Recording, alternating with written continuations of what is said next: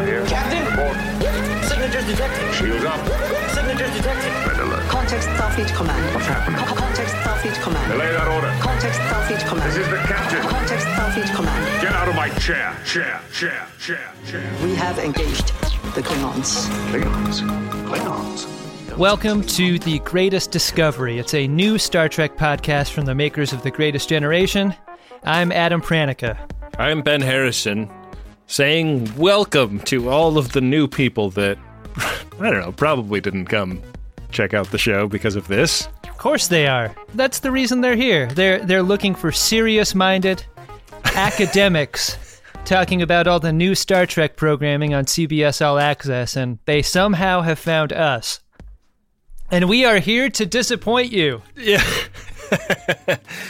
I'm guessing that this episode of our show gets more listeners than the previous episode of The Greatest Discovery, just because there are probably a lot of people who didn't check out Star Trek Discovery that have heard the siren song of Captain Picard and are back for that, right? I think it's clear that Picard is the big show on CBS All Access right now. I think look at what they've done marketing-wise. They turned it into Piccadilly Station. The Times Square launch was massive. I mean, that big Hollywood party we went to when they premiered it at the ArcLight. They convinced President Trump to make the Space Force logo look like the Starfleet logo. All of these things tie into the launch. It took a lot of money to do that, you can tell. I definitely have noticed a lot more just buzz about the launch of this show than I did Star Trek Discovery. I think that Discovery was very exciting for people who identify as Star Trek fans, first and foremost, but there's a kind of person that maybe identifies as a Picard fan even that is excited about Star Trek Picard. Before we started The Greatest Generation, I identified as a Star Trek The Next Generation person. Right. Even more than maybe even a Star Trek person in general. So right. I definitely understand why a show like this is going to invite people like me back into the fold. Yeah, and so, I don't know, we probably made a mistake not changing the name of this podcast because it probably sounds to most people like it's only about Discovery, but we're going to be reviewing episodes of Picard as they come out every week for the next 10 weeks or so. Right. And then after that, after that, Discovery's coming out, right? So then we'll do that. And then Lower Decks, all of the new Star Trek shows on CBS All Access will be covered in this feed. We've got our work cut out for us. If you were to tell somebody who had never heard a Ben and Adam podcast, what our shit is about, if this is episode 1 of them listening to us, what would you tell somebody like that? I can't even imagine what I would tell somebody like that. I know exactly what I would tell them. I would tell them this: put in your earphones. You do not want this show playing in public, or if you're in a room with someone else that you care about. If you're doing the casual carpool thing where you pick people up on your way to work. Yeah, you're going to want to save this for later, when you're on the elliptical or something. Yeah. This is for AirPods only. Yeah, if you're a rideshare driver, you will get fewer stars than you deserve if you're playing this. Agreed. Yeah, so I think that's step 1. I mean, it's mainly a dick and fart joke podcast, but there's also some Star Trek stuff.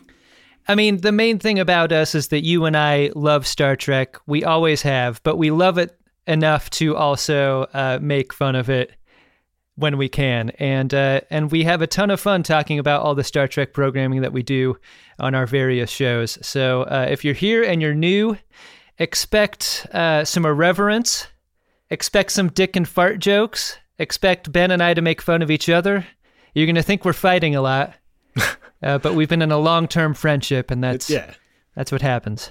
We must talk about this brand new show. I'm really excited to talk about the new Star Trek Picard series, and there's only one place to start, Ben. It's episode 1 of Star Trek Picard. It's called Remembrance. This starts with the song that Star Trek Nemesis starts with. You rewatched that movie before this series began. Do you have any regrets about that? I had seen the first 3 episodes of this show before I rewatched Nemesis because we got to go to the premiere and we saw a version of the first 3 episodes that were basically edited together into a motion picture. Like, right. We saw it in a movie theater with probably 1,000 other people, and I could tell when one episode started and the next began between episodes 2 and 3, but I did not pick up when episode 1 ended and when episode 2 started. Yeah, it wasn't just removing credits and butt cutting the 2 episodes together. There is a case to be made that this is the first part of chapter 1, and that episodes 1 through 3 are the first chapter of what's essentially a novella for television. And I think that stands to reason given the pedigree of the showrunner, Michael Chabon. Right. So yeah, this, I think that there's a lot of stuff in Nemesis that is taken as serious canon in this show. And Nemesis is definitely not my favorite Star Trek movie of all time, but I don't think that this is a direct sequel to Nemesis or anything like that. I would agree, and we are bound by rules not to talk about episodes 2 and 3, but I can say as someone who has not recently watched Nemesis and will not watch Nemesis, I don't think that you lose anything by not seeing that movie before these first 3 episodes. One thing that I did notice, though, is that this opening number, "Blue Skies," is the song that Data sings at the Riker Troy wedding at the beginning of Nemesis, and that's our entree into the show. We get some nebula beauty shots, and then the Enterprise D, and we zoom through the windows of Picard's quarters, a shot that was impossible in the TNG era, and right. And we've got old Picard and like Benjamin Button Data playing a game of poker. A cynic would call this fan service just to begin this way, but I'm not so cynical to call it that. I thought it was a beautiful way to begin, and it really reached into my heart and grabbed it to see the D again like that. It's a place that I've really missed for a long time. And to be back in 10 Forward with a couple of our favorite characters, I thought was really powerful. Oh, is it 10 Forward? Yeah. Okay. Well, I'm an idiot. There's some dialogue here that is also, I think, qualifies as meta dialogue. You've got Picard saying things like, "I don't want the game to end." I mean, you could consider a line like that being just as much from Patrick Stewart as by the character he's playing. I mean, he's back playing someone that he hasn't embodied in many, many years. It feels a little bit like he's talking to the audience more than he's talking to Data. Right. But yeah, they're having a jolly old time. Picard is calling Data on his poker tell, which I feel like, very fun, dramatic thing to do in a television show or a film. But if you notice somebody's tell in poker, you don't tell them about it, right? You sure don't. And Data says as much in this moment. It's like, what are you doing? If you haven't seen this episode, stop this episode and watch it, because what I'm about to say reveals something toward the end of the episode. Data's hand is 5 Queen of Hearts as the winning hand that he lays down against Picard, and I believe that's one of the best hands you can get in poker, if I'm not mistaken. It's really hard to beat. I think this is telling us something, and I think that this is telling us that he has created 5 daughters. Wow, 5, you say? Yeah, which would contradict something we learn later about these synthetics made as twins, but I don't know. That's my prediction. You, of course, have some predictions that pay off a little later in the episode, but I think it's going to be fun as we go on to predict some things. This, it turns out, has been a dream. Then put your little hand in mine. And Picard is roused from his bed by number one, his pit bull. He's at Chateau Picard, and he like flings open the drapes, and we get a beautiful vista over the rows of grapevines. Picard is not a dog in bed person. What do you think of that? I respect it, especially when you've got a thick daddy like number one in your life. God, you know when number one is having nightmares in bed with you, that whole bed is rocking. Seriously, yeah. Number one is dreaming about chasing a duck at the park. That's going to knock you out of bed. Number one thick. Of course, that's been said for many, many episodes in the TNG universe. Yeah. Number one is one of those pit bulls that looks like he's been like juicing or taking, I guess it wouldn't be human growth hormone. It would be canine growth hormone. He's got Barry Bonds' head, doesn't he? He really does. It's very upsetting. Yeah. Speaking of upsetting heads, Adam, we cut to the greater Boston area, and there's a cute couple canoodling in an apartment, having a couple of glasses of wine. It's a human girl and a Zahian boy. I feel really bad for this Zahian boy because he has thousands of engorged ticks on his head. Not the first time we've seen Zahians, though. That's kind of a fun callback. That's a callback to Star Trek Discovery, and specifically a race that was introduced in a Short Treks episode and then paid off in season 2 of Discovery. Yeah, they are hitting it off great. Anytime you can be dating a person and you move to the couch and there's some, like, not incidental touching, they are, like, wrapped up there. I think things are going great on this date. Except for, I think you are forestalling anything too sexy happening on the date when you're about to start chowing down on some vanilla milkshakes. Yeah, that is a bad order, man. That's a terrible end-of-date drink. You do not want that. No, you do not want the mucusy buildup in your mouth. You don't want the belly full of dairy when you're going to be doing something physical. No. No, and you don't want to follow wine with it either. What the fuck? I've never been halfway through a glass of red wine and gone, you know what would go great with this? Vanilla ice cream. Yeah. Turns out the physical thing they're going to be doing, though, is not fucking, but fighting, Adam. Yeah. Because into the room beam some motorcycle bad guys. A knife gets flung. Like, one of the motorcycle bad guys is, like, mid-throw as he is transported into the room, and when he releases, a knife goes into the Zahian boyfriend's chest, and these bad guys get this lady, you know, they throw a bag over her head, and they're like putting computer chips on her temples and trying to interrogate her. She says she's from Seattle, just like you, Adam. Yeah, that's right. Her neon green Oakley M frames appear to be like activating something in her, like, because she's sort of chill, like she's scared, obviously, but as soon as those things go on and the hood goes on top of her head, something wakes up in her and she commences with the ass kicking. She's got an extremely highly developed science, W/R/T ass kicking.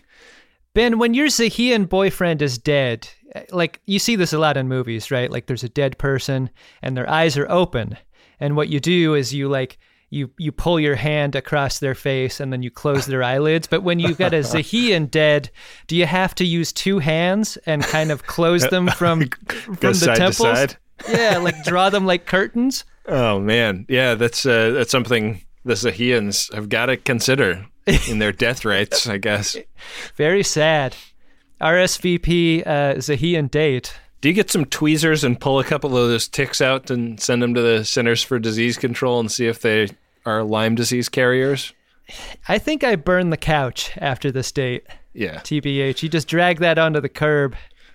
I know what they were going for with his hair, but it just was so gross looking to me.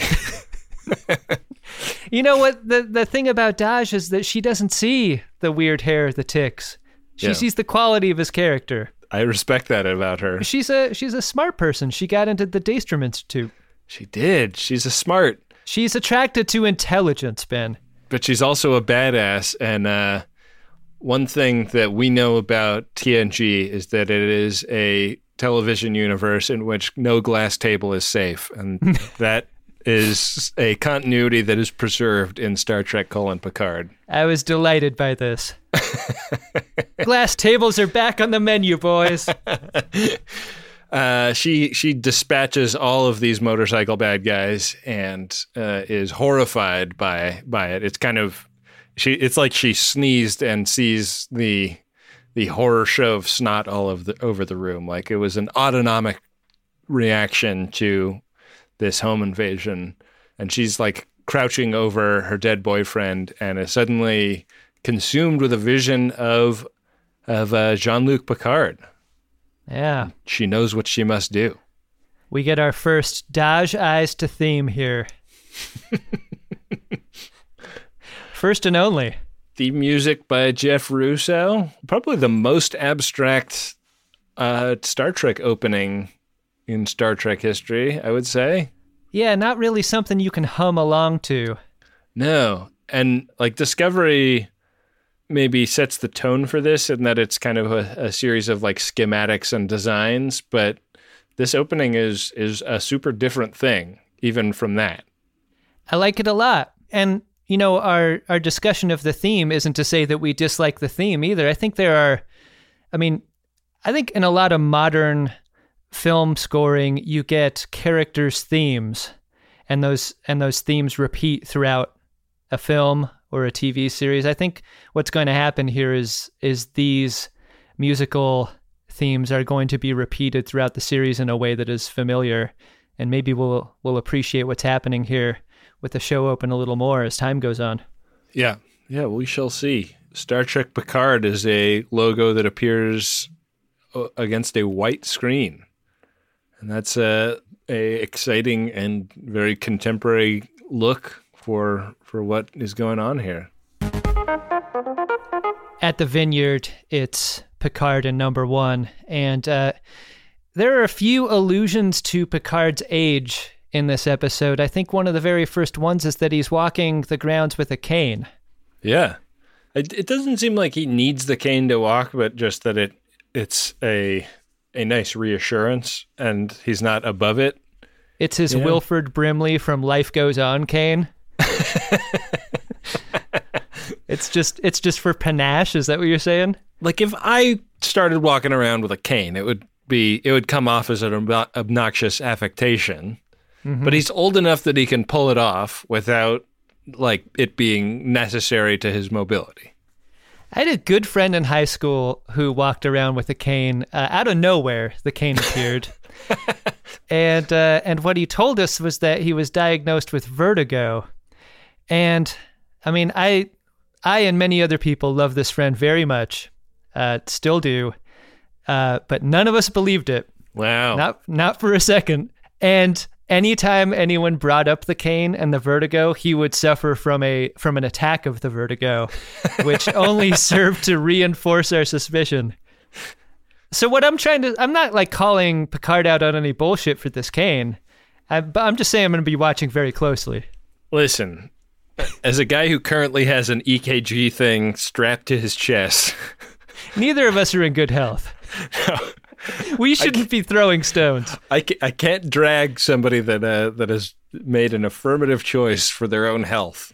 We see a couple of familiar faces on the grounds here. We get Laris and Jaban, who are familiar to us and to anyone who has read the Star Trek Picard prequel comic series. They work with and for Picard on the property, and they really dote on him, like a couple of caretakers. They're his Romulan homies. They come from an outlying planet in the Romulan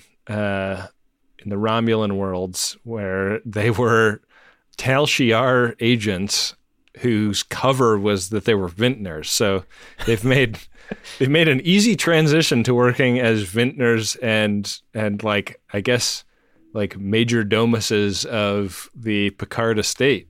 Yeah, they fit right in. Yeah, they love him and he loves them. And it is like he does have kind of a Lord of the Manor relationship with them that I found interesting given the post-money society they're all living in.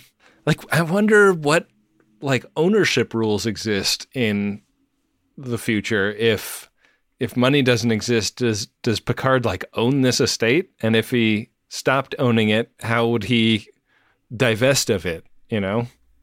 Yeah, I'm not sure. I mean, it could just be that Laris and Zhaban are just waiting for him to die so that they can inherit it. But I don't believe that to be the case. Their relationship is so interesting because as great in power and reputation as Picard is, they still throw him shit. This is a really important day for Picard and everyone else because they're prepping Picard for an interview that's going to take place on the property. And what's fun for you and me, I think, is like watching video production be set up in the future. Yeah. It's great. There's a lot fun about it. Like they're still using lights, so that's that hasn't changed, but like the HMU lady is doing makeup on this reporter, and she's got kind of like a techno mirror where she can look through it at the lady, but the lady can see her own reflection, and they're like going through different lipstick colors by just like a tap of the stylus. I'm going to guess the Tellarite's the grip, right? The Tellarite has grip vibes. Yeah. Big time. We get a Trill and a human rounding out the crew, too. That's fun. Yeah. Nice looking crew. Picard has agreed to a public interview for the first time ever, I guess, about the Romulan supernova. And this is another like really interesting idea that this series is kind of introducing to the Star Trek canon, the idea of Picard as a public figure. Like there was never press on the entrepreneur in TNG, you know, like Picard never had to answer for his actions to anyone other than the Admiralty. I feel like one of the last and few depictions of press in Star Trek was Star Trek Generations with the launch of the B, right? Right. Don't feel like we really get it much.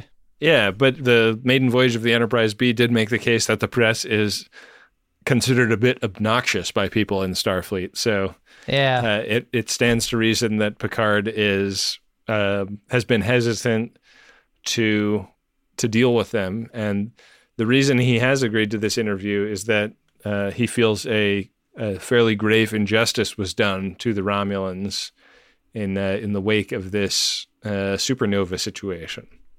I believe one of the main reasons he agreed to the interview is because he knew that his separation from Starfleet would be off the table. This is something that he discussed with Laris and Zhaban before. Like, it's going to be fine. It may even be sort of a cream puff interview about the anniversary of the supernova, but it doesn't take long before Richter, our interviewer, turns fairly hostile, and she really presses Picard on the choices he made leading up to the supernova. You can't tell us how you felt, but your initial actions were to call for a massive relocation of Romulans? And what happened right after. So yeah, and I think that you and I know about the supernova because of those comic books we read. And I can't imagine, this is the introduction of that idea to anybody that didn't read those comic books, but... That's why Nero was so pissed at the beginning of the J.J. Abrams Star Trek film. It's because of what happened here. I think it's a really neat way to stitch the beginning of that film and what happened during that timeline that was then immediately pivoted over into what's been called the J.J. Abrams timeline, the Kelvin timeline. Right.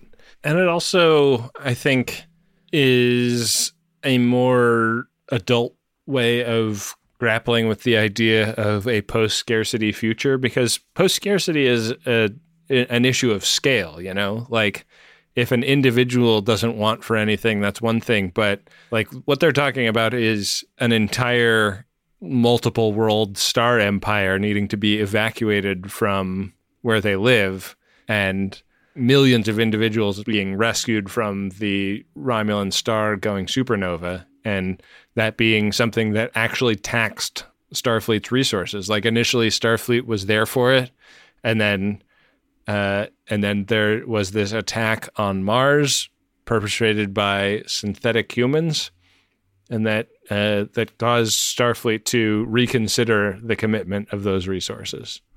We see a little bit of the attack during the Short Treks episode Children of Mars, and also in the dream sequence that opens this episode. It's hard to comprehend the scale of what happened here because, like, we're told almost 100,000 people die. The facts come out pretty fast during this interview. 10,000 warp-capable ferries were built for the relocation project. Like, right. I can't imagine what that looks like. The atmosphere of Mars is still on fire, and this was decades ago that this attack happened. So Mars has basically been destroyed as far as we know. Yeah. And synthetics have been banned. Mars has been through a lot, too. Like, you think about the Borg attack, Mars defense being totally dominated by that Borg cube. Of course, that was Picard's doing. Picard was the first guy to destroy the Mars defense system, so... I mean, he's probably got some mixed feelings about that, right? Yeah. This is all very triggering for him. And if you want to be a hostile interviewer, if you're Richter, why don't you ask more about his time as Locutus? Is that off the table as a line of questioning? Yeah, I wonder about that. I mean, like, she is really pushing his buttons, and he gets quite condescending with her. He has mentioned Dunkirk as being the historical analogy he would like to cite as the Romulan space lift, and he accuses her of not even knowing what he's talking about, as being kind of ignorant and a stranger to history. He goes full Picard palm head on her. Yeah, it's great. And it's I think it's a great scene because, like, he is outraged and shuts the interview down and storms off in a huff. And there's just this, like, brief little moment where you can see that she got exactly what she wanted. Like, yeah, she took some slings and arrows, but she was ready for it. Like, she is a reporter and she wants hot tape, and she got hot tape. Yeah. I mean, to her, it went great, but to Picard, the interview did not go well. Enterprise. That is the inspiration for Picard to drink himself a half a bottle of the Chateau Picard to the dome. You can get day drunk anytime you want if you're Picard at Chateau Picard. That's pretty great. Yeah. And he's out there just kind of like talking to himself, talking to his dog. When Dash shows up, our lady character, number one runs flat out at Dash, and I would be taking a number 2 if this dog was running at me.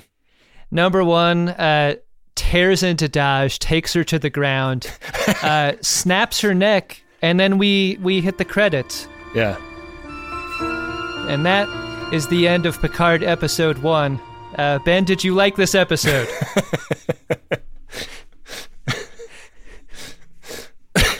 Just a vicious dog attack. Yeah.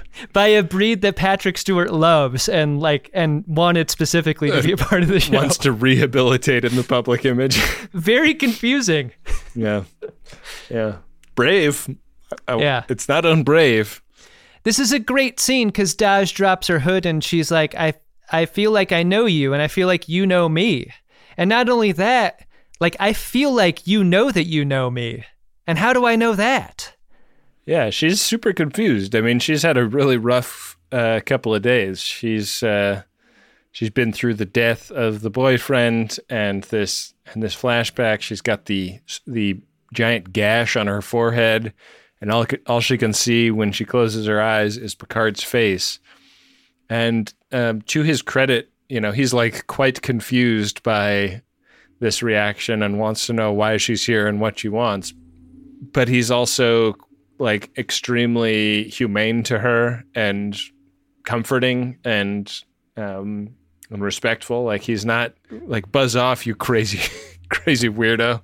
This is my private house, This is a great example of showing and not telling, because if Daj approaches Picard and she's like, I know you and I think you know me, and he's like, oh yeah, I think I do. That's bad. But by Picard not throwing her off of the vineyard, that's what's telling us that he believes he knows her as well.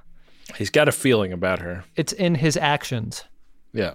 So they get her fixed up. They get her a cup of tea, Earl Grey, never fails.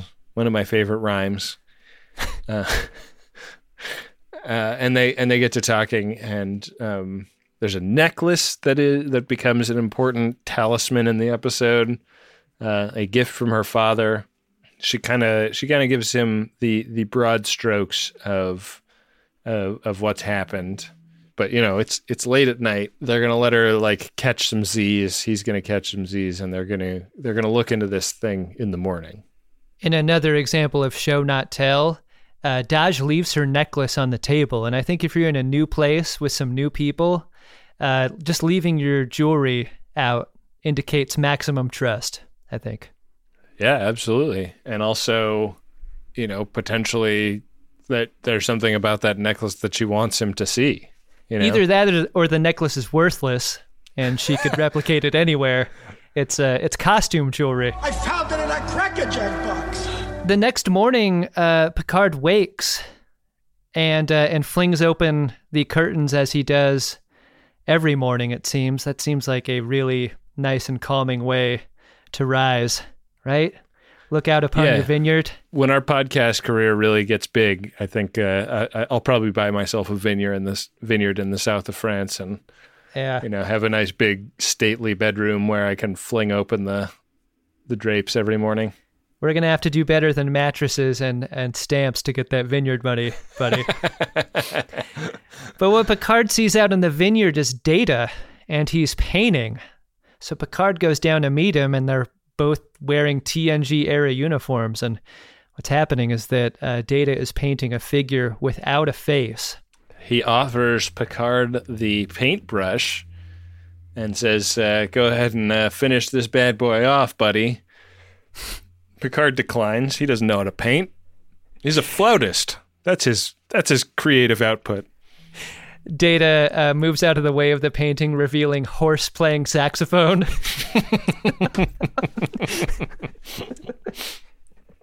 Picard's like, you've always been a shitty painter. Riker pokes his head into the corner of the frame. A robot begging an old man to paint. Laughs and laughs. Turns out it's just a dream, Ben. Picard has been desk sleeping on his glass tabletop desk, which probably isn't going to be long for this world. Yeah. The painting in the dream is just like the one hung behind him. Which I was so worried about. I was like, oh no, is this making the case that like things from his dream are being seeded into the real world? Right. But it's not. It's just he's having a dream about a real painting that Data gave him, which is elucidated in the next scene. Dash has disappeared from Chateau Picard. They don't know where she went, and they don't know how she got out because there's surveillance and she's not on it. But Picard heads to the Starfleet archives in San Francisco. Looks like they've taken over the space that the Cetacean Institute used to occupy. And he's given the lay of the land by a holographic lady who calls herself Index. I don't like this scene, Ben, because I don't like the idea of hollow docents taking the jobs of our elderly. Those are old people's jobs. Old people should work in museums. I have a dear friend, one of my college roommates, who was a docent at the Met in New York, and he worked really hard for it, and he was like the only person under 65 that did it. Wow, I bet he was hazed brutally. Yeah, they really fucking hated his guts over there. He's the only young fuckable docent at the Met. Look at you wearing your pants at a modern height. Where's your tweed?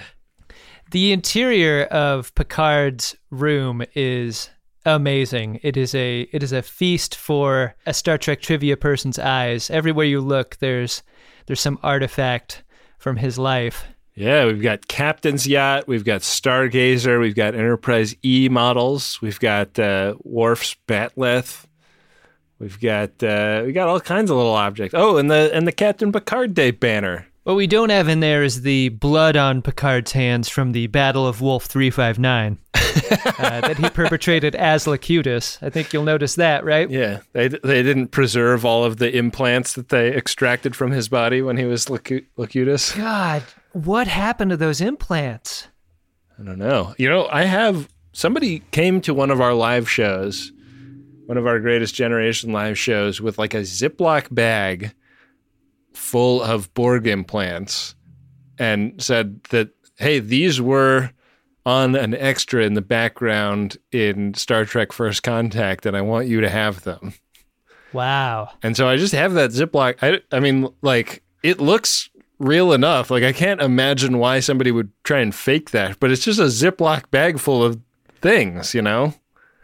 Like, there's no provenance, you know? You could never prove a chain of custody because I don't remember who it was that gave it to us, and there's no note in there. Wow, that's pretty cool. I want to believe. I do. I do too. That stuff's real. It also occurred to me that it seems sad that there's only one Captain Picard Day banner, given that he was the captain of the ship for like 8 or 9 years. Yeah, I mean, he clearly had a favorite class on that ship. The other ones, slow learners, clearly. Yeah, Jay Gordon gets the gold star. Nobody else. Yeah, the only student willing to plant radishes in weird dirt.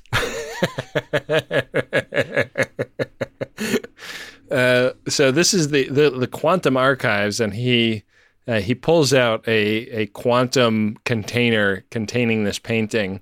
One thing that was pointed out on Twitter by our buddy Jonathan Heffler of the Heffler & Co. Font Foundry is that the font on the control there is the same font as the Uxbridge Shimoda logo. Sure is. That means we're canon. I think that's the first of many signs that we're being signaled by people that work on this show that, you know, they're winking and nudging that they like our podcast. I think we're being gaslit. I think they're gonna lead us into a situation where we get canceled. It's the tungsten font, Adam. Sure is. Jonathan Heffler was suggesting that we start a rap beef with the production people from Star Trek Picard. I don't want to beef. I want to get blown out of a hole in the side of the ship into space. Patrick Stewart, go on The View and invite Whoopi Goldberg for season 2, obviously. But somebody should come on The Greatest Discovery and invite Ben and Adam to be blown out into space. One policy, one position of the show I think we can say with certainty, and that is The Greatest Discovery is a pro-tungsten podcast. You can take daylight, color, temperature, and shove it. We're a pro-tungsten show around here. Yeah, we love that color temperature. And that font. Go to typography.com to get it for yourself. When you store your paintings in deep storage, you need to keep them protected from the elements. Yeah. And what he's got here is a device that protects this painting that he unveils, and it's a painting that's a lot like the one he saw out in the vineyard. It's the companion to the painting that was in his office. It seems like a shame to only hang one half of a diptych up. Right. And the difference is that this painting, you can see the face of the figure in, and the name of the painting is Daughter. Yeah, and the face of the painting is Dash. We get some very rare painting eyes to commercial at the end of this scene. Yeah. In Paris, we catch up with Dash, and she calls up her mom. She is very scared. I don't know what's happening, Mom. Josh, you need to get somewhere safe. She's a little bit glitchy. And the advice she's giving to Daj is that she's got to go back to Picard. And that's a weird piece of advice to give her because, according to Daj, she never told her mom about Picard. And this inspires Daj to search for him using data like finger speed, on her device in order to find him. And so she locates him at the archives, which she does immediately because the very next scene is outside those archives where Daj surprises him. Yeah, and at this point, he has kind of come to the belief that she is Lol 2.0. She is a second attempt by Data to have a daughter. And he doesn't say this explicitly to her, but we can kind of pick it up in the subtext of what he's saying. And she's young enough that she only knows of androids as being a bad thing that is responsible for the attack on Mars. So it's not exactly happy news for her to be getting. This conversation is cut short pretty quickly. She just kind of suddenly feels with a great amount of confidence that their cover is blown and that they need to get the hell out of there. Yeah. They found us. Move now. And she is running with Picard up through some staircase inside a building. And I really like this moment because he is an old man and he's not action heroing around. He's like exhausted from going up a couple of flights of stairs. He's frazzled by it. He doesn't have his cane. Yeah. He's not rappelling from the warp core on a board cable in this scene. This is not JL Pipes we're dealing with here. It's a different era of Picard entirely. And he's got some saggy pipes, doesn't he? Yeah, those pipes are droopy. But she gets in a great big Star Trek fight with these same motorcycle bad guys from before. And this is the new Star Trek Discovery era of Star Trek fight. Nobody is interlacing their fingers and chopping at the lower back of their adversary. She is like knifing people. She is flipping around them and dumping them down a staircase. She is, like running serpentine to avoid phaser fire and jumping 25 feet in the air. It's very intense and kinetic, and she kicks a shitload of ass. They were just in a plaza packed with people, and now they are on the roof of what I know to be a parking garage, because what use would a parking garage serve in the 24th century? That's why no one's there, I think. They're basically alone. That's why, all of the resources being spent today on building parking garages are just going to seem to have been wasted in a couple decades, you know? We're not going to need this crap. The climax of this scene involves one of the injured bad guys, and he's got pointy ears. We're going to assume they're Romulans. He bites through a tooth like a Nazi biting through a cyanide tooth, except this tooth is filled with acid, and he spits it all over both Daj and the disruptor on the ground near her. An acid tooth guy dies, and the disruptor blows up, and that kills Daj, and it blows Picard way back out of the scene. They totally jerk cabled a stuntman and pulled him like 30 feet. Yeah, it's a very intense moment and very sad because it kind of like it really felt like they're introducing this Daj character as like a character on the show, and then we watch her face get burned off, and then when we watch her body get engulfed in an explosion. And we've had enough time with her that this really had some impact for me. I think new Star Trek doesn't shy away from showing pain and suffering.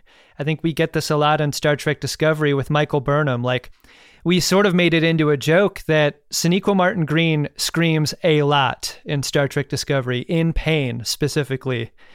And this is a moment where Daj's death feels like it's full of suffering. Like, she goes out ugly and bad and then explodes. And it's tough to watch, especially when you proceed from the expectation that she's a character that's going to be around forever. Yeah. Like, her character's in the posters. She was at the premiere. Like, this came as a surprise. And I love like the Star Trek future reality that you could be in an explosion in San Francisco and then wake up on your couch in Le Bar, France, with your Romulan caretakers looking over you. Yeah, I mean, Tal Shiar includes medical training, right? Like, they're clearly medical professionals, and that's why he's convalescing on his own couch instead of at Starfleet Medical or something.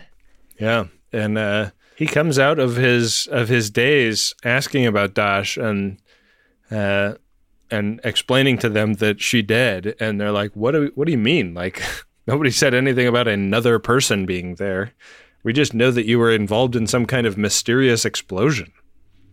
It sort of checks out, right? Picard was so far away from the fighting, like he's at the bottom of the stairwell while Daj was at the top, that if all of these people were cloaked from the security feed, it may just look like Picard looking up the stairway like a doddering old person. She could have had a cloaking device, and that's why we didn't see her on the property feeds. Yeah, maybe it activated automatically.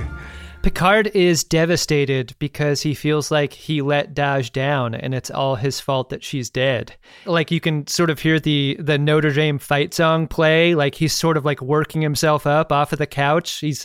He's regretting all the decisions he made in retirement. He's going to get to work. Yeah, he has been idle for far too long. Resigning from Starfleet because Starfleet wasn't Starfleet anymore thing put him in this position where he decided to be wine guy, and that doesn't work for him anymore. He's gonna look into this. And so first stop is Daystrom Institute, where he meets Dr. Agnes Girardi, played by Alison Pill. He is very curious about this idea of an android that is made out of flesh and blood, like a meat type android. They are completely meat. Is it possible? And this is one of the great moments of the episode. She just fucking laughs in his face. You can tell right away that Agnes Girardi is going to be the fun, eccentric scientist that we often get in television, but she's great. She's so great. You like her immediately.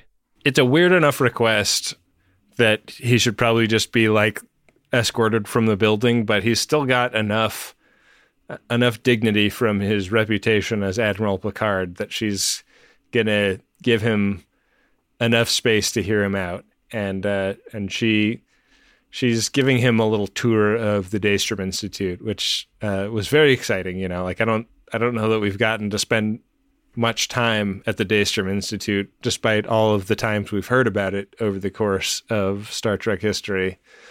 And the part she works in is kind of powered down. It's the synthetic research division or whatever, like a defunded tech startup. It's just empty desks and air on chairs as far as the eye can see. Yeah, some dusty ping pong tables and foosball tables. One of those vending machines with like external hard drives off in the corner. Pretty sad place. This scene is crucial to this episode. This is the scene of most exposition, I think, because what Girardi tells Picard is that she's got B-4 in a shelf, and I think the phrase you're looking for, Adam, is B-4 in a drawer. Right. She's got B-4 in a drawer, and I think this is unfortunate. I think if you're going to shut yourself down and be taken apart, you don't want resting derp face before being put away. And B4 just looks bad. Like, no one's asking for a big goofy smile, but like, just how about a Mona Lisa smile, B4, before getting put away? Well, one thing that I did not remember about B4 before last night, before rewatching Star Trek Nemesis, is that the way Brent Spiner played B4 was almost like he was drunk. Yeah. Like B4 is not an elegant or coordinated character. He's a little bit dazed and confused. And so the derp face really read as B4, not Data to me. Yeah. Yeah, that's a good point. Some of the exposition we get here are that sentient synthetics appear human inside and out. Right. I wonder how they pull that off. And that this is the lab that like led all synthetic research. Like the ones that attacked Mars were developed here. Yeah, that's a pretty bad day at the office when you go to the break room, turn on the TV and see the things that you make killing lots of people. That's what it's like to work at Raytheon, right? Right. Yeah, you're like, well, you know, like I make $150,000 a year, which is great, but also the stuff I work on does what? Ben, you must have been thrilled to hear the name of Bruce Maddox in this scene. I was thrilled because I kind of predicted it when we were reviewing Children of Mars, the short treks we reviewed recently. Yeah, I was pretty psyched for you. Good call. So Bruce Maddox is sort of set up as the big mystery, right? Like there's lots of little mysteries that are set up and solved within this episode, but the idea that Bruce Maddox is out there somewhere and potentially making breakthroughs in the Noonien Soong research that he's always pursued is really interesting because like over the course of TNG, like the idea of making more datas was a Commander Maddox idea, and it was always discussed as this is probably not possible because nobody can redevelop the science that Dr. Soong used to make data. And that is reinforced in this scene quite well. Like the idea is that like they, without using something from data as reference, like a positronic neuron as a reference, will not be able to do anything close to what Dr. Soong did with data. Yeah, and Bruce Maddox took the technology and left because once they were treaty banned from continuing the work there, he's like, fuck this. Like, I'm not getting any more grant money. I'm going to go off-world and go continue my work. And that seems to be the situation for Bruce Maddox. The other big revelation is the necklace that Daj left on the table at Chateau Picard. When Picard presents it to Dr. Jurati, she immediately recognizes it as the process by which an android of this type would be made, because it would be made as a part of a pair. Jurati's like, yeah, Bruce used to give all the girls who worked at the office this necklace. I thought I was special. Let me tell you something, Picard. Do not get into any workplace relationships. That would be bad. Picard's like, I know. I resisted Beverly for years. There was that one lady that played the piano quite well. You think Vash is still alive?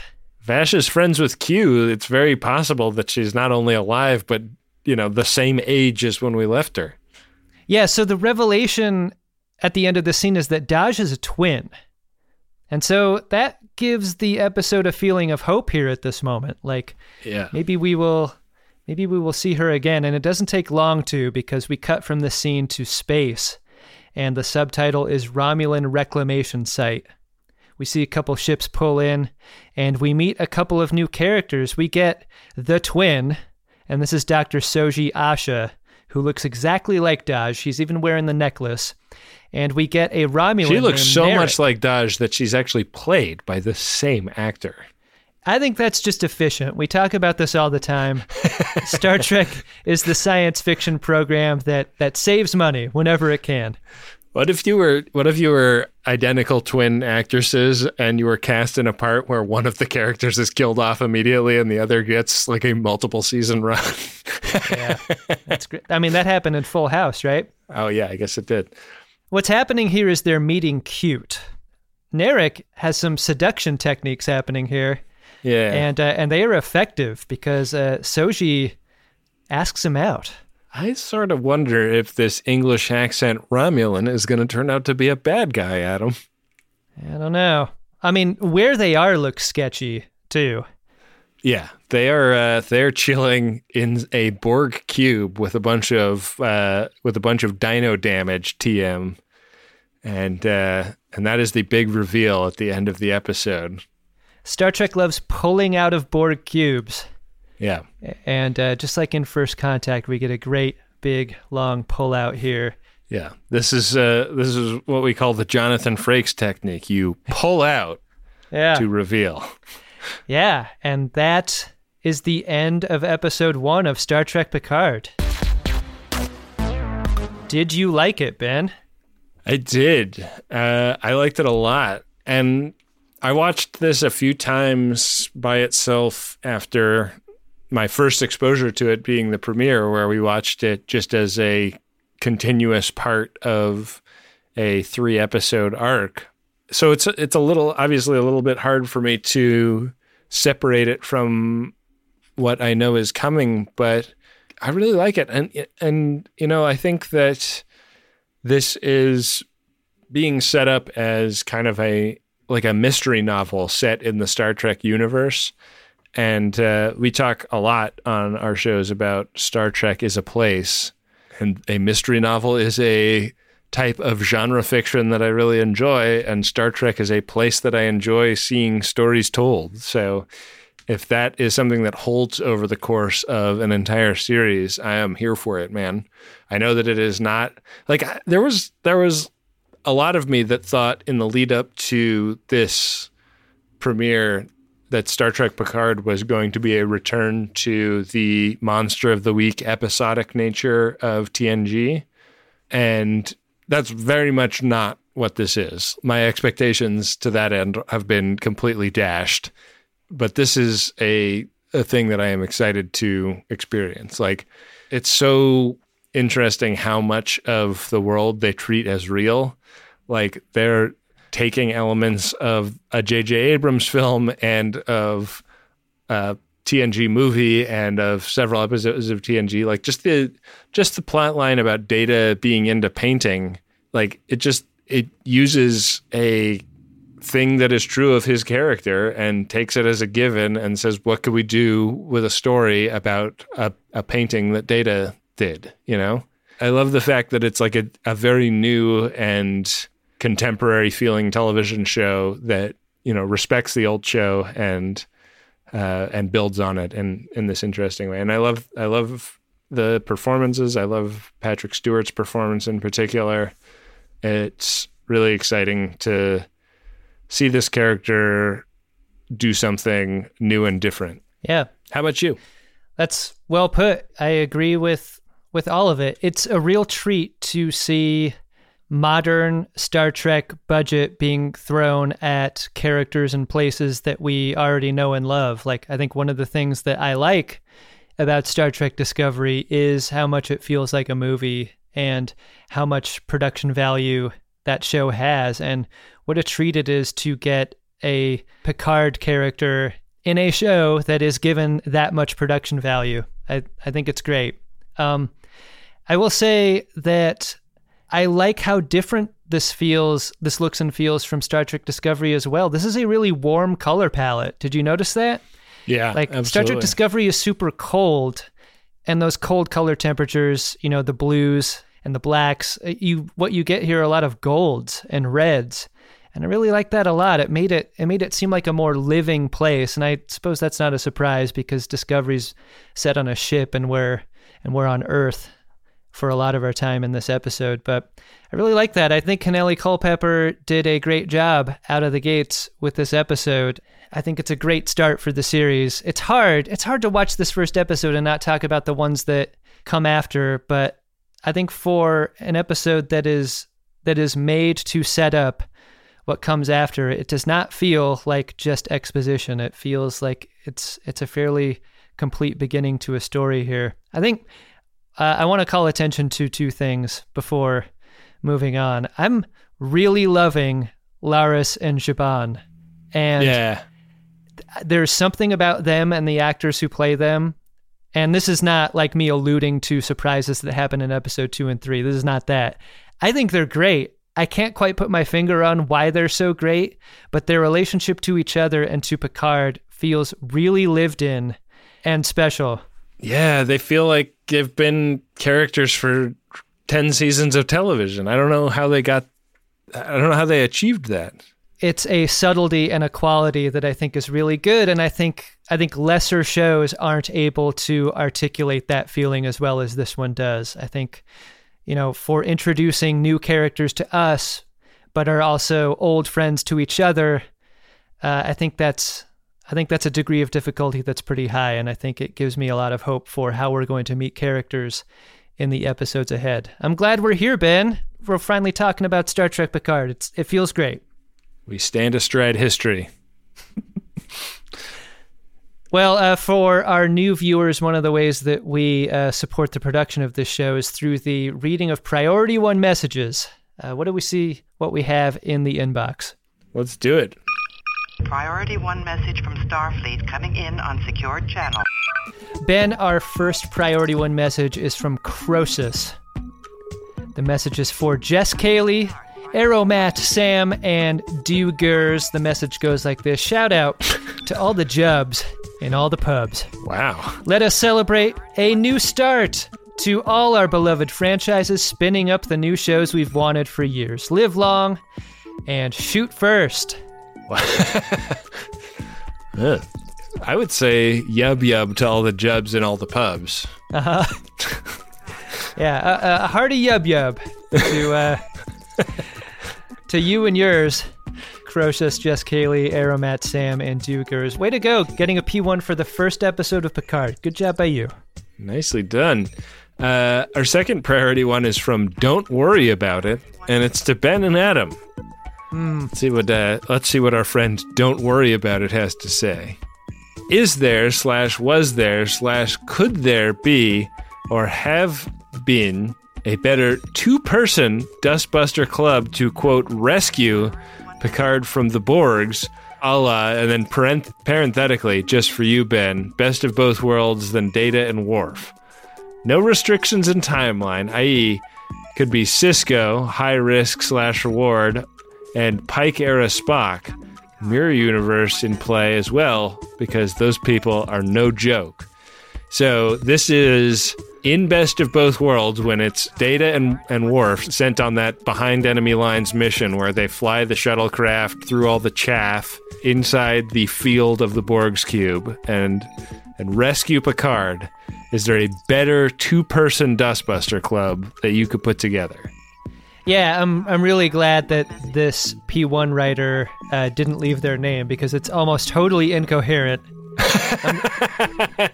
I'm glad you were able to translate, Ben. A two-person Dustbuster club to rescue Picard. Wow. I mean, yeah, it's sort of an interesting choice that Worf and Data were that originally. Worf famously being not great at security or at doors, though the Borg cube is a famously door-free workspace. Yeah. I got a hot take here. Who do you got? This is timeline unrestricted, right? Sure is. Okay. Yar and Troy. Yar for the ass-kicking nature of her being, and Troy for being able to anticipate when a mind is nearby. Like they could potentially sneak around totally undetected, and both being ladies, they might be able to sneak through tight spaces that a Worf would not be able to. Oh, good call. That Borg ship, not exactly an OSHA compliant workplace either. So I kind of feel like Yar and Troy could have been just as good, if not better. Like it is touch and go when Data do that, But I feel like Yar and Troy might be capable of slipping in entirely undetected. I know Don't Worry About It isn't asking this question thinking there is a right answer, but Ben, I know the right answer to this. The answer is in Really? the question. When the question says no restrictions on timeline or series, to me the answer is easy. It's 7 of 9. Wow. Who knows the inside of a Borg cube better than her? You get her in there, I don't even think you need another Dustbuster on her team. Wow. She goes in there, she does the job solo. And then she comes to Picard's rescue. That's going to be my choice. 7 of 9. What are you doing here, Picard? Only. Destroying the Federation fleet? What are you doing here, Picard? Destroying Mars defense? Well, great question. Don't worry about it. And if you'd like to ask us a question or shout out some friends like Croesus did, head to MaximumFun.org/Jumbotron. It's $100 for a personal message or $200 for a commercial message. And these are great ways to support the production of The Greatest Discovery.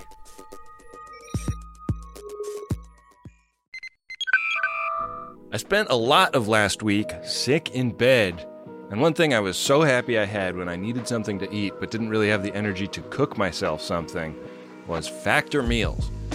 Got a couple of these in the fridge at all times, and they are delicious, fresh, never frozen, chef-crafted meals. And they're ready to go in just about 2 minutes. And this is convenience food that is actually tasty and full of real ingredients and not hyper-processed crap. And they got you covered all throughout the day. They got pancakes, smoothies, grab-and-go bites, and you can get as much or as little as you need by choosing your meals every week. Plus, you can pause and reschedule deliveries at any time. So head to factormeals.com/Trek50 and use code Trek50 to get 50% off. That's code Trek50 at factormeals.com/Trek50 to get 50% off. What do you think of when you think of male grooming? Maybe it's a sharp haircut and a little bit of product, or a bit of the old beard wax twisted into the ends of a mustache. Maybe it's a shower, a shave, a little spritz of fragrance. Me? I think of shaving my nuts. And not just my nuts, all around those nuts. I'm talking all around those nuts. And this form of male grooming is hard to do when your junk looks like a log of Play-Doh rolled through a dustpan in a barber shop. It's wrinkly, it's wriggly, nothing stays in place, and it's the one area where you don't want to have an accident. That's why I'm glad we're sponsored by the spring cleaning champions at Manscaped. They sent me their brand new Lawnmower 5.0 Ultra. It's their 5th generation trimmer, featuring 2 interchangeable next-gen skin-safe blade heads, a standard one for taking a little bit off the top, and a new foil blade to go smooth wherever your heart desires. They also sent me an extra-large Manscaped t-shirt, which I will never wear, but it was nice of them to do. Get 20% off and free shipping with the code TREK at manscaped.com. That's 20% off and free shipping with the code TREK at manscaped.com. Nothing like a little spring cleaning in your pants. Back for another game. You know it. What's going on? Just one more week till Max Fun Drive. Hard to believe. It's been a heck of a year since the last one. We're now a worker-owned co-op. We raised $50,000 for charity last year. And we've added a bunch of awesome new shows. But do you think we're ready to do it again? Absolutely. Lovely new gifts are lined up. The episodes will be amazing. And wait till everyone hears the bonus content. Yeah, plus they know to go to MaximumFun.org/newsletter, so they're getting all the news. Oh, like that meetup day is on Thursday, March 21st. Then what's bothering you? Me? Oh, nothing. We're all set for Max Fun Drive to start on Monday, March 18th. I just didn't want you to see this coming. Check. What? Hang on. Most of the plants humans eat are technically grass. Most of the asphalt we drive on is almost a liquid. The formula of WD-40 is San Diego's greatest secret. Zippers were invented by a Swedish immigrant love story. On the podcast Secretly Incredibly Fascinating, we explore this type of amazing stuff. Stuff about ordinary topics like cabbage and batteries and socks. Topics you'd never expect to be the title of the podcast. Secretly Incredibly Fascinating. Find us by searching for the word secretly in your podcast app. And at MaximumFun.org. Hey, Ben? What's that, Adam? Did you discover yourself an Edward Larkin? You know, it's low-hanging fruit, but the Allison Pill character, Dr. Girardi, gets my Edward Larkin for this episode for that laugh in the face of Admiral retired Picard when he suggests the premise of the television show to her. like it's a really funny moment within the logic of the show, but then if you take one step out and it's like, wow, she's literally laughing at his face for what the show is about. I think that's so funny. Look at you, you're on some kind of Star Trek. Yeah.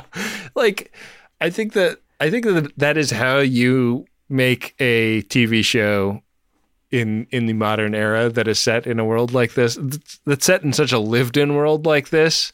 Yeah. Like you have to be able to have a little bit of fun with it. And I think that's one of Star Trek's strengths. Like Star Trek has always been a little bit silly and goofy dating back to original series, and it's at its best when it keeps just the tip of its tongue in its cheek. So I mean, that's the very premise of this show. Yeah. Did you have an Edward Larkin, Adam? We are both going to put Agnes Girardi out to an early lead in the Edward Larkin metrics, Ben, because she is going to be mine as well. Crazy, right? She's irresistible. Like what she's bringing to her character. I love it. She's super fun. I'm excited to know more about her as the series goes on. I've been a big Alison Pill fan for a long time, so I was delighted to hear she was cast on the show, and I really like her character. Yeah, we also just totally fell headed over heels for Issa Briones and Alison Pill at the premiere party because they were obviously great friends and just having a ton of fun with each other. Looking across the room at them being pals with each other was very delightful and fun. Yeah, you can work on a project and remain friends, Ben. Huh. That's what I learned. Okay, well, some people can, I guess. What do we have coming up on the next episode of Star Trek Picard, Ben? The next episode will be Season 1, Episode 2, and... I was unable to find a promo. The episode title is called Maps and Legends, though. The lack of a promo gives me great pause. I hesitate to reveal anything that I know about it, and also... I don't think that I can remember clearly enough what happened in episode 2 versus episode 3. Yeah. But yeah, we're gonna be looking into this great big mystery, and I'm excited to do it. I think that one thing that is very notable about this first episode is that there is no warping around from place to place in it. And that's a really different feeling for a Star Trek show. And I think that that's got to feel semi-crazy from a making the show standpoint. Like, are people going to turn on us for this? That it's just about an old guy walking around San Francisco and France asking people what's going on. But I do know that there will be some space stuff going forward too. Don't worry if you're at home listening. Yeah, don't worry is a good message to a lot of people, I think, who may be overly critical of this series coming out of the gate. Yeah, I think that this is inevitably going to rub people the wrong way too. There are people that are coming into this looking for something to hate, and other people that are coming into this looking for something that it isn't. And those people aren't going to be happy with this first episode, and that's obviously, my subjective experience of this was mine, and if it's not your bag, that's fine. And I'm sorry. I'm sorry for that. I would be really bummed if I had watched this and it really didn't work for me. It's something that I've been excited for a long time, and I can really understand what a bummer that would be if that was my experience. And all I can say to somebody that's going through that is, hey, there's 7 entire seasons of TNG, and they're streaming on all platforms. Look at you trying to nurse the haters through this. You've got a lot more kindness than I have. So good for you. Yeah, go enjoy that old show. It's great. If you like what we've done here, please subscribe to the show. Go along with us on this 10-episode journey. I think it's going to be great. I'm looking forward to the rest of Season 1 and to talking about it with you, Ben. And from here, I think we'll hand it over to our producer, Rob Schulte. Take it away, Robs.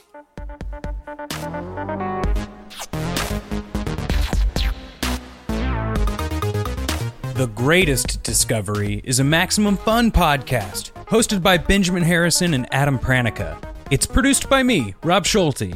Our theme music is by friend of DeSoto and YouTube sensation Adam Ragusia.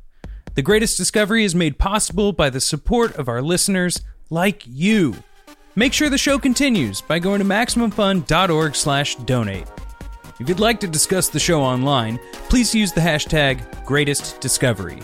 You can find Ben on Twitter at BenjaminAHR, Adam is at CutForTime, and I'm at Rob K. Schulte. Thanks, we'll see you on the next episode of The Greatest Discovery.